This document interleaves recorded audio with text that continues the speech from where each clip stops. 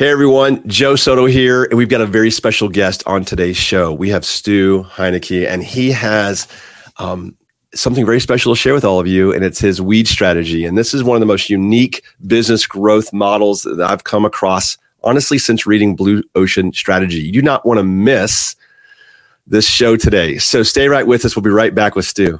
This is the Not Your Average Joe Show, where each week we bring you sales, marketing, and mindset strategies you need to get to your next level. And now, here's your host, international business mentor, Joe Soto.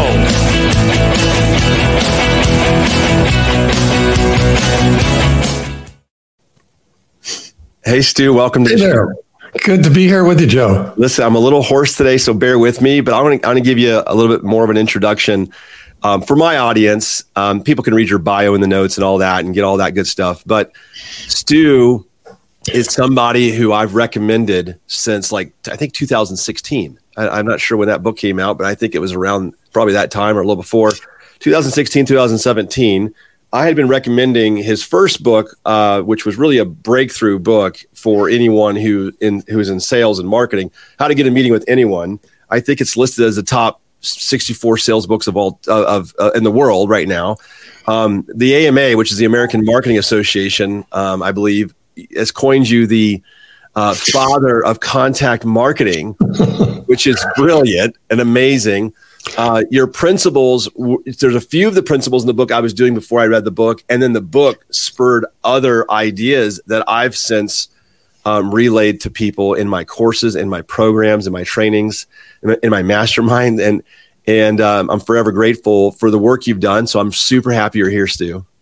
Well, Joe, thank you so much for having me on the show, and yeah, that's really cool because we've known each other for a few years now, and so I appreciate all of your belief in what I'm doing and support. You know, well, the new author, book, great to hear you're giving it away. That's cool.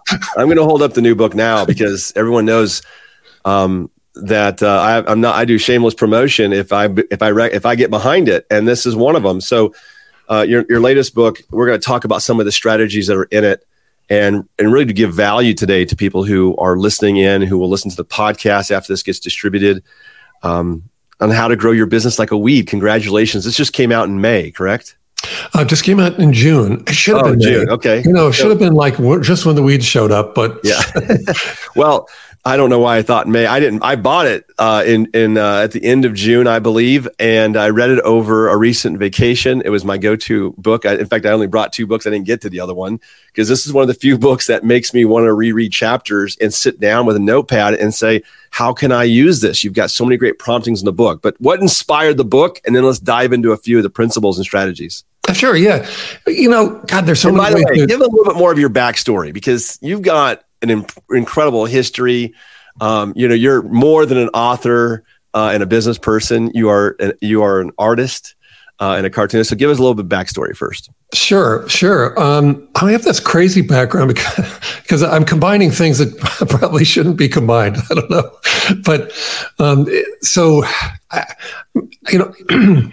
My education is in marketing, but I've always been really interested in cartooning, and so I became a cartoonist and ended up through sort of crazy circumstance. I ended up mentoring with a lot of the top cartoonists from Playboy and the New Yorker, and so. That led to using cartoons. This was really kind of a big breakthrough for me, was using cartoons in direct mail campaigns, but with personalization. So I don't know if you've seen these or not, but they were ubiquitous for quite a long time. And then direct mail fell out of favor. But if you ever got a mailing that had a cartoon about you on it, it was either from me, like my clients, but from my studio, or it might have been a knockoff. There were a lot of knockoffs, but if it was funny, it was probably from us. Yeah. So, but the thing here's one thing that I realized from all of that, and from the book that you just held up earlier, How to Get a Meeting with Anyone, that I've been.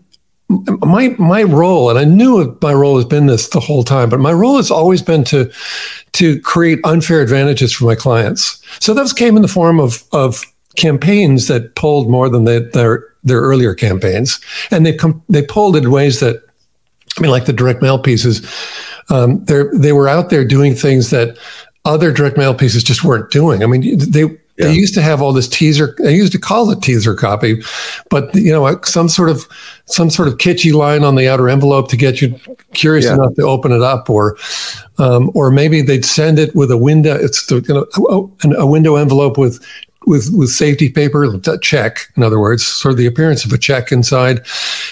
But those were all gimmicky. Yeah, they were gimmicky and they were dishonest. A lot of times just dishonest. People forget about how dishonest marketing used to be for indirect mail. Now it's transferred online, unfortunately. Yeah, it's going to always be there. Yeah. But with those cartoon pieces, people would stick them up on refrigerator doors. I mean, they were not throwing these things away. Yeah. So because you made them laugh. I made them laugh, and I touched them. I mean, I touched them. I mean, the humor is about truth revealed in a twist, and so. When people got it, if they laugh, if they say, I get it, what's really happening is they're saying deep down, I really, really agree with this. And I love this because look what it says about me. This is exactly how I feel about me or what I do or, something I care about. So when the cartoons showed up in that stack of mail, every day we used to get huge stacks of mail, and the cartoons would do in that stack of mail what they were doing in publications, which was they were always the best read and remembered parts of the publication. So these became the best read and remembered parts of the stack of mail every day. Torn out of the publications, most likely. Yeah, but you can see though that all of that gives those clients a totally unfair advantage. Oh yeah. And so it wasn't until, also a long time ago, here's where the weeds thing came from. I was driving down the freeway in the Santa Monica freeway in LA. And, that's 6 lanes of traffic going this way, 6 lanes coming the other way, and this 40-foot wide median in the middle. And all of it's concrete. And none of it is a place for a plant to take root. But in the median, growing from a crack in the median, but this is back when traffic used to move really fast. Yeah, right. It doesn't anymore. I don't know when that was, but okay. It was a while ago. So I whizzed by really quickly, but I spotted this dandelion growing out of a crack in the concrete median, and I just thought, my head was flooded with thoughts. That's weird because we drive by those things. We see those kinds of things. They're growing out of cracks everywhere. Yeah. That one time, I just saw this happy little dandelion with happy little yellow flowers and those seed pods blowing the seeds out into the air. And it's kind of bouncing around in the smoggy turbulence. And I just thought, man, that's really impressive because look, this thing, it just, wherever it's set up, wherever it found itself, in this case, it found itself in a crack in the concrete. Amazing. That's about as inhospitable a place as you could find for a plant to grow.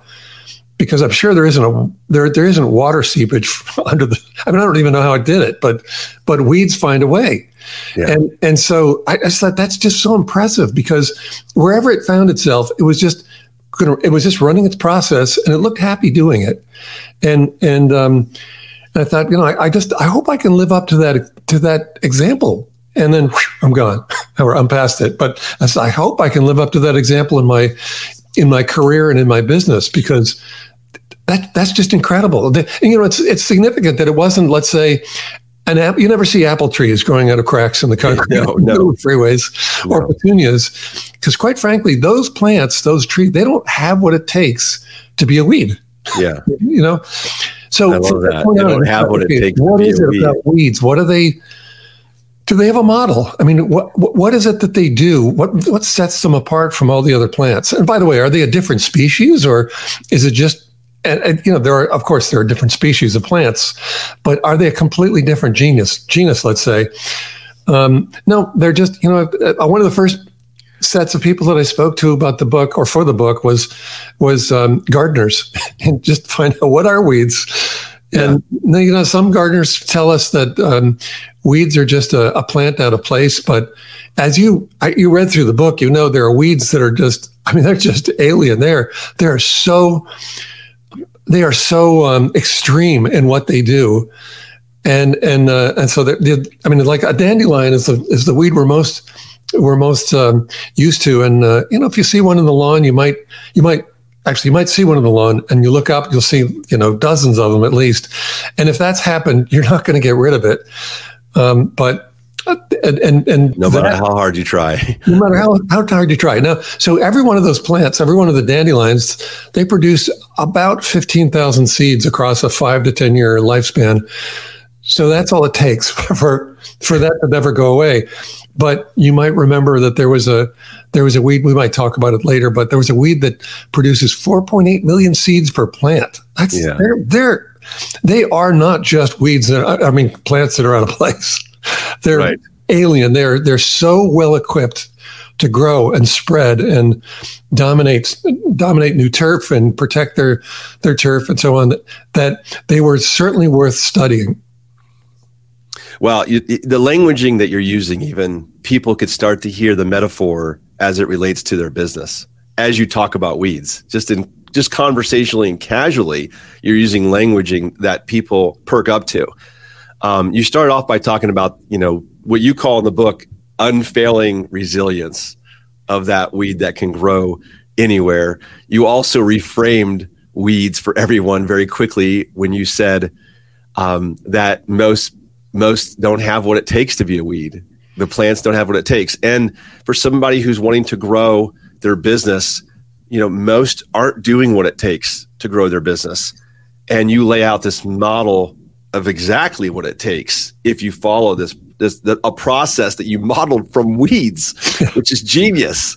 Okay, so let's talk a little bit. I have several pieces of favorites in here, but you talk about in the book and in several places. In fact, and at the end of the book, you kind of recap with these mindset affirmations. I think it is. I even had it marked out. And I'm like, this is brilliant. He's talking about, the weed mindset daily affirmation. But tell us how a plant, how a weed can have a mindset, and how can that relate to our business, and how important is it? Yeah, well, the first thing I love about this question, Joe, is we're not talking about this kind of mindset. Right. We're smoking some dubs. It's not the weed we're talking about. That's right. We're not talking about that. Hello, Cynthia. See, I just saw that flash across the screen. Yeah. And thank you, Rex. But so we're not talking about that kind of mindset. We're talking about this fierce mindset that's evident when you, let's say, when you cut down a weed, they grow back immediately. They go back to work, growing back immediately. They just have this fierce mindset, and you might wonder, well, how on earth can something without a brain have a mindset?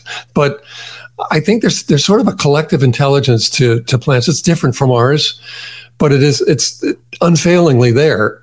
And they evolve around obstacles to their growth, and there's just this incredible intelligence to them.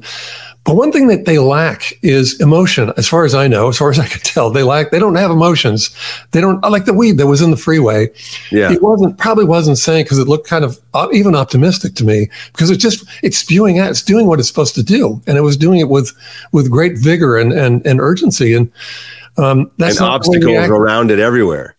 Yeah, but that's not the way we act when we're depressed, right? So sort of it looked optimistic. And the thing that I think probably we could say is true is that it probably wasn't sitting there in the middle of the freeway saying, well, this sucks. I really saw myself as living at the beach, which is what we would do. That's right. Yeah. We just let emotions get in our way all the time. So I think one of the lessons of looking at weeds as though they have this mindset, or what the weed mindset is or could be, we're translating it, of course, but is that they let their actions, how do I put it? They would tell us to lead with our actions rather than our emotions, rather than the other way around, which is what we always do. When we get depressed, we get angry, whatever it is, frustrated, because maybe we're not making enough progress, or we really saw ourselves as doing something else. I don't know, whatever it is, all kinds of things get in the way. But weeds never let that get in the way, because they don't have those emotions. They're never worried about what they thought they should have, or where they thought they should be. They just they just execute their process. And so the mindset of a weed, as I see it, is there are six. Well, I said 6 elements. There are a few more that have occurred to me later, but optimism, and persistence. They're obviously very persistent. They're urgent and aggressive. They're adaptive. I mean, supremely adaptive, and they're oh God, I lost the last one. It's the most important one. They are they're not prolific. Well, prolific, yeah, that would be a good one. They're resilient. That was what the word I was searching for. They're resilient. They're absolutely resilient. But you know, one of the cool things also about weeds is that they're highly collaborative. I mean, again, I was talking about the dandelion in your lawn. If you see one, look up, you'll see dozens or more. And the fact is that if there was just one showing up, it wouldn't be much of a factor. You pull it out, you're done. But that's not the way they operate. They operate at scale. And so they never do anything alone. They're just incredibly collaborative. So I would say that's part of their mindset as well. Yeah, this is where we were talking prior to getting on here together about this alliance, the concept of creating alliances. You know, the weeds create their ecosystem, these alliances, so they can feed off of each other and grow and support each other, essentially. And I shared with you that when I first moved to Virginia and we had a restaurant marketing arm of our business, I could have went and just tried the traditional way of just calling on restaurant owners, but I'm new to the area. They don't know me here. And so the first thing I did was start reaching out to people who sold to restaurants, who sold them their knife sets, who sold them their POS systems, who sold them their insurance, who was their wine rep, you know, and I literally took them to coffee. And I never forget one time a gentleman who sold them credit card processing showed up with a person that sold a wine rep. And he goes, she also sells to restaurants, Joe. And he just brings her. And I'm like, well, this is fantastic because I can help you guys look good to your clients if you can help me infiltrate the market here and get into restaurants. Before we knew it, we had dozens of restaurants as clients. And so the scale could happen because of that alliance strategy, of which I got from you. A lot of people don't know that. So you expand upon it in this book so wonderfully. And like I said, for people listening, if you missed the beginning, I shared I think there's a couple of people that stand out, or books that stand out. Tom Peters' book, In Search of Excellence, when I was really young and I read that book, Blue Ocean Strategy, which I've recommended for years, was, I think, a groundbreaking book on business growth. And this is the first one since then that I think is in that category. So if you're watching this and you've read Blue Ocean Strategy and that was seminal work to you and you read that and it's helped you in your business to think about differentiation, I think you take it further. I think you dive into it better in your book with your principles around, you call it the Rosette strategy for creating that unfair advantage in the marketplace.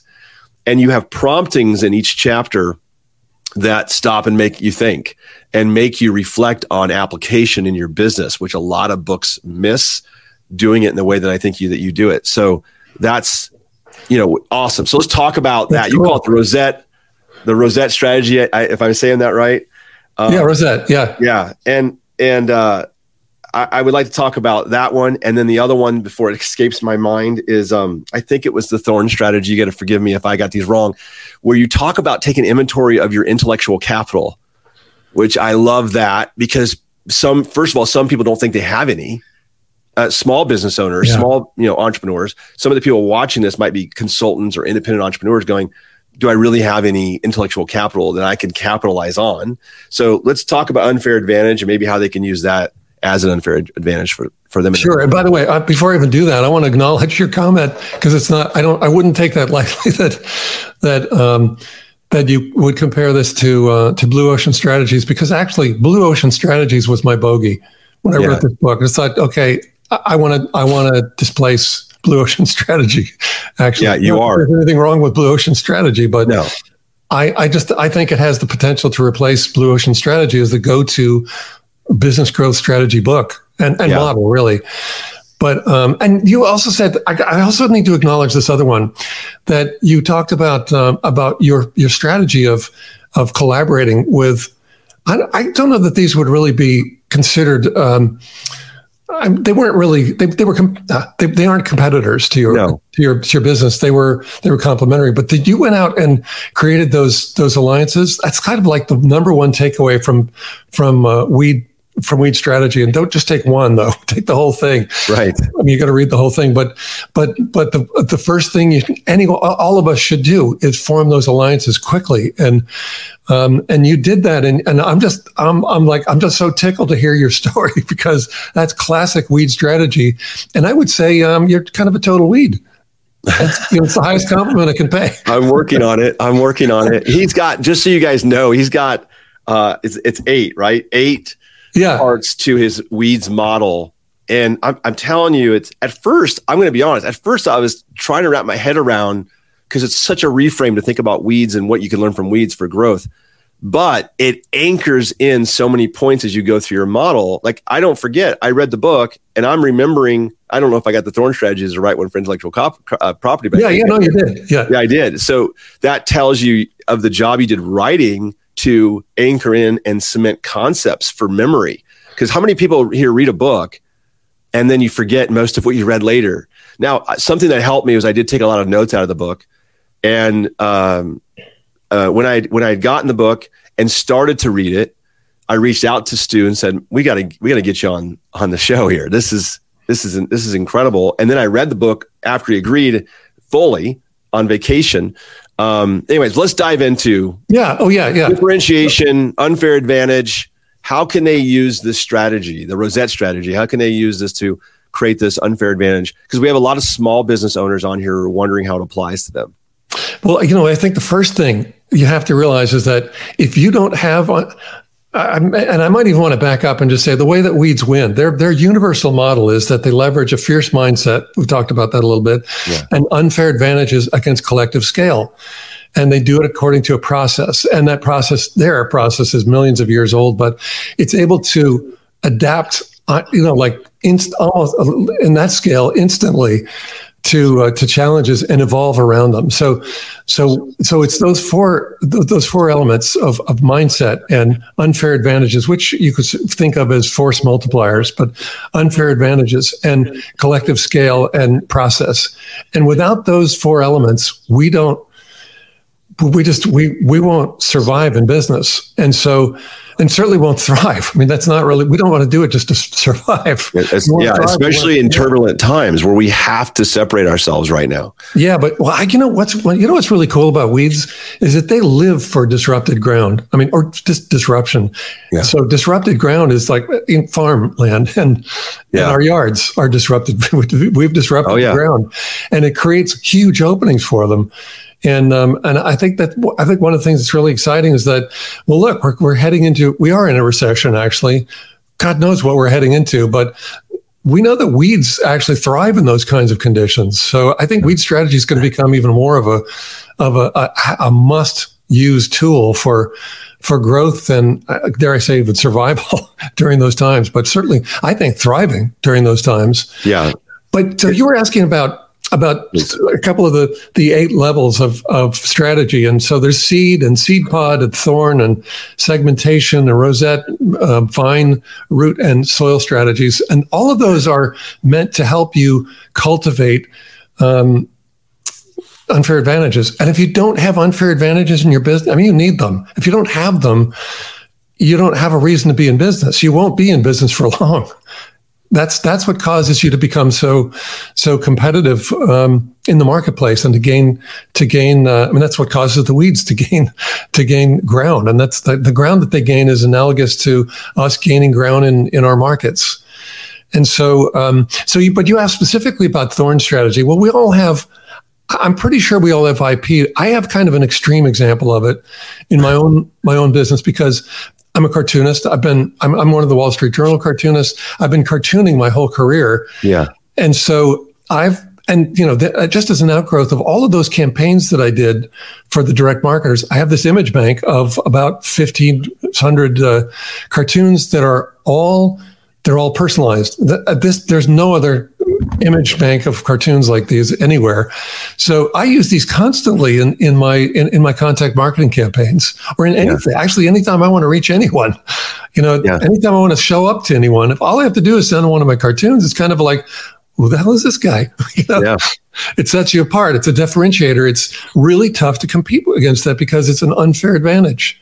Yeah. And I build a lot of these into my business. And I think when you start thinking in this way, you'll start taking inventory of what your unique unfair advantages might be. And some of those can certainly be intellectual property. So, one of the people that I interviewed for the book was really a thrill to interview him because he's the world's worst patent troll, Dr. Nathan Myhrvold, and so he heads an organization that holds 30,000 patents, and they go after anyone who violates those patents. That's a thorn strategy and a half. That's really, really a thorny. You don't want to mess with Nathan Myhrvold. No. You just don't want to. You don't want to be in his crosshairs. So it's having those protections of legal protections like trademarks and copyrights and patents, but it's also having the known reputation of using them. As Nathan pointed out, hidden thorns are nowhere near as effective as thorns that are out in the open and they're known thorns. People don't. I mean, look at what thorns do. You get pricked by one. Yeah. And you go, oh man, that hurt. Wow. When I get pricked by a bunch of, wow, geez, that hurts. Yeah. It's protecting the plant. You're protecting the intellectual property. Yeah. Yeah. But then you avoid it. That's about area denial. I mean, it's keeping competitors or interlopers out. Stu, tell me if I'm right in application of this for the smaller business owner who might be thinking, I don't have anything to patent. I wouldn't trademark something. So do I really have intellectual property? And so the way that I've taken this information and took notes on how I would apply it, it's something I've been saying, but haven't done a good job of, which is anybody could take ideas that they have and create their own frameworks, their own system, their own process. You call it, the weeds model, right? And you have 8 pieces to that, and you can trademark the weeds model as your own because you came up with a framework for expressing your research and what you feel is a business growth strategy to explode your business, and it is. So that was how I would look to apply it. It's like if somebody doesn't feel like they have products or they really don't have have a specialized skill necessarily, they still can create things that they could trademark and protect. Yeah, they do, and I think the first thing ideas can be protected. I mean, they'll be copied, but they can be protected. Yeah, and so if someone says, "I don't have a trademark, anything to trademark," I mean, you got to think about this. If you feel you don't have anything to trademark, then maybe you might want to rethink being in business because at least the name of your business should be trademarked. Yeah, but there might be, as you just said, and I think that's so critical. Process is something that I used to think of before I wrote the book, before I researched this and then wrote the book. I used to think of process as just this sort of bureaucratic speed bump. It's like, oh my God, I got to read manuals and I don't want to, I just didn't want to, I want to figure it out, Yeah. But here's the problem with that. Process is really about the let's say the accumulation of expertise and experience, and then the mapping of that expertise across the organization. So so first of all, we all need process in our business. If we don't have process, we actually don't have a business. You can't sell a business without a process that doesn't have a process. So recording your processes and honing these processes, that is intellectual property. And you should be protecting that because those processes are the same thing that you and I use to teach. Well, you have a very successful course. I have some courses. I've got a new one coming up on weed mindset, and those are all processes, and those do need to be protected. You don't want to develop these things and then have someone else run off with them. So you do have intellectual property. And here's the thing. In the book, I suggested that you find an intellectual property attorney and you schedule a 6-month checkup, just like you do with a dentist. and you keep, thank you, Brett, by the way. Thank you so much. Leave a review on Amazon or where you buy it. Leave a review. But run a 6 month, every 6 months, do a checkup. Have lunch with your attorney, with your IP attorney, and review those things that you have that have come up that you're producing that should be protected, because that's what's going to keep people out of your space. And if you don't have that, then they'll roll right over you. So yeah, I mean, we all have IP. In your book, I'm going to jump to the next thing that stood out for me. But there's a lot of things that stood out. I can't jump to the next because there's too many. I'd have to have you back for 4 more interviews minimum. Let's do it. Let's do it.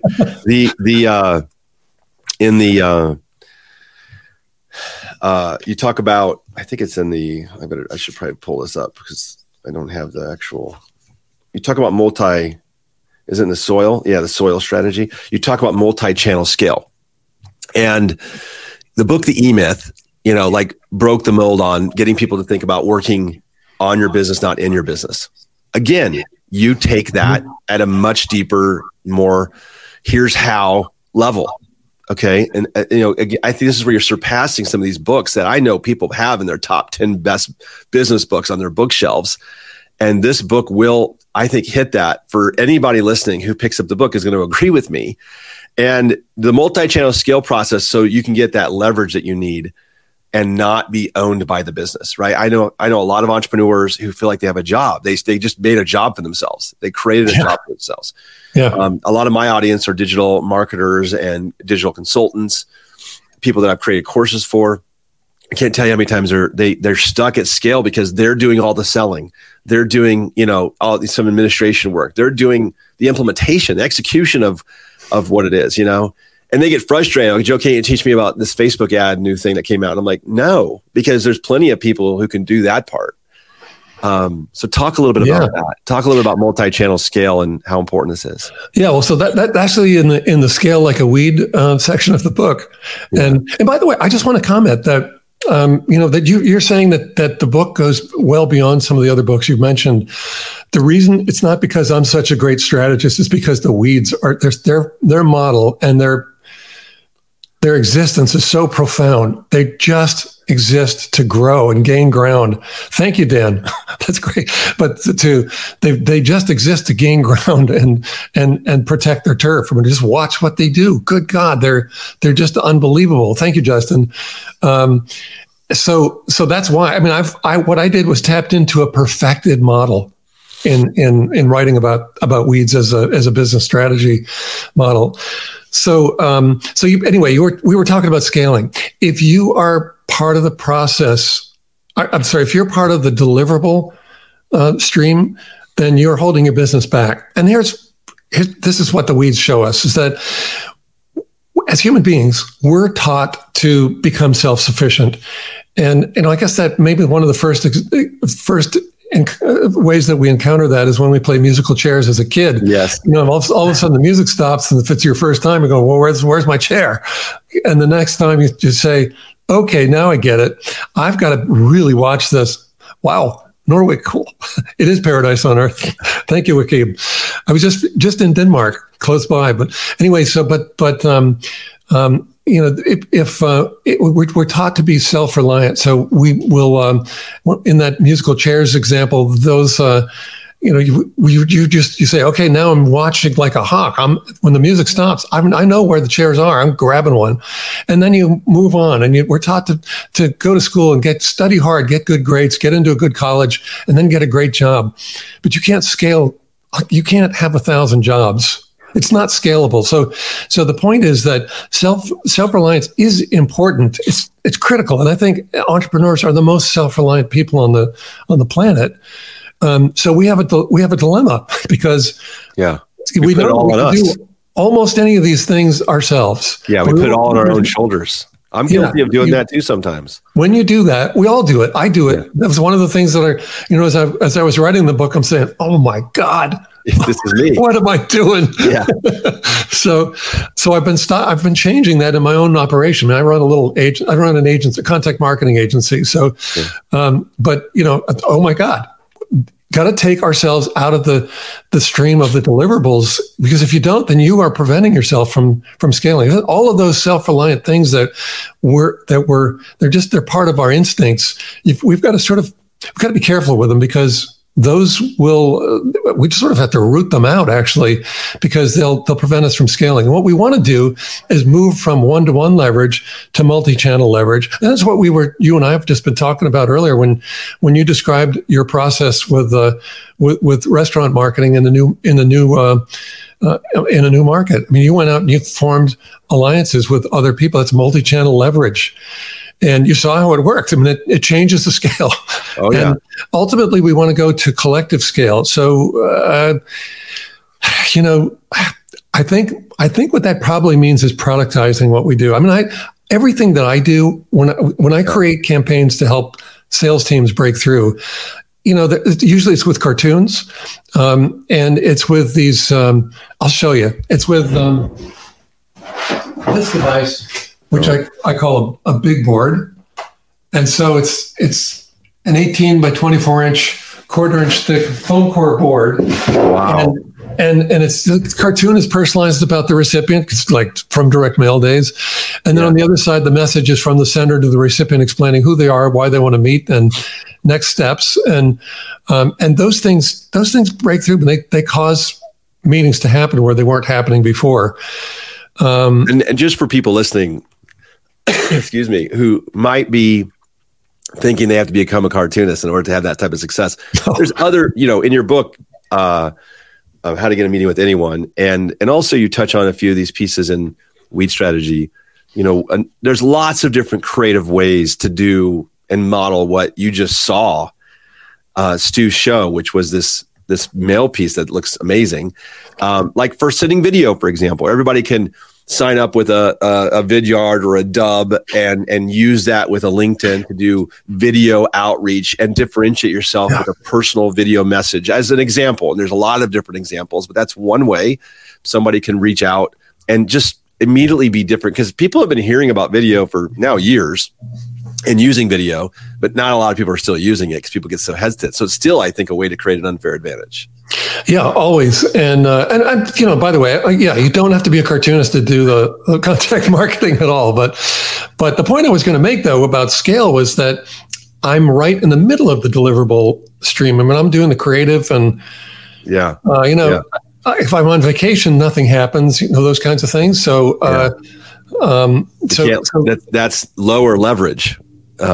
Much lower leverage. Yeah. Again, I was just, as I was writing the book, I'm going, oh shit. So I'm really making a lot of mistakes. But let's get back to what you said. You said that collective scale is, you think, productizing your business. And how do you productize it? What are some examples? How do you productize yourself? Yeah, well, I mean, like the big boards, instead of creating every one of them new, I mean, I end up creating prototypes that get sent out as campaigns. And that's wrong. So instead of just sending prototypes, turn them into a product that can be sold through a lot of channels. And so you'll see, I guarantee you will see this happen, because I'm taking my own advice, and you will see you'll see products coming from a lot of the big marketing platforms that have some of these, like the personalized cartoon devices, and my book. I mean, I'm turning my books into contact campaigns, and they're set up so that they'll have really cool packaging, and you'll be able to send them out. Or if they're users of the campaign, they'll be able to send these things out, and the book will come out, and it'll still offer a chance to do a roundtable with me. I mean, it's kind of part of the. How do I explain? I'm not explaining this really well. Let's say if a financial advisory firm became one of our clients for this, their financial advisors be able to just go onto a portal and order one of these pieces to be sent out to one of their high net worth prospects, and so the book would go out in this really cool packaging, and it would have a handwritten note and would say, we really care about your growth, so I thought you'd enjoy this book, but also I wanted to, we have this kind of a special relationship with the author, so would you be my guest and join us this next Friday for a roundtable about how you can grow your business? And so I love that idea. see that everybody could do that, by the way. So people here, we've talked on. I had an episode a few episodes back from Steve Gordon, who's from the Unstoppable CEO podcast, talking about how everybody could use books to generate leads. And people, it doesn't have to be a 200-page. I mean, this is a body of work what you created, in my opinion. It's but there are smaller books you could write.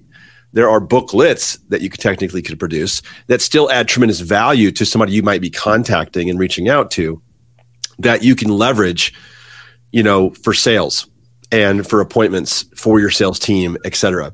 And so that would be a way to apply what Stu's sharing here, even on a smaller scale. I love that, that campaign and that suggestion. It's going to be a cool thing. And I'm combining contact marketing with the book, with growth strategy. And so I'm really putting a lot of attention into the packaging. When you get this thing, you're just going to be saying, you're wowed. Oh my God. I mean, like I just showed you the big board. Yeah. Which is a wow. This is how they're packaged.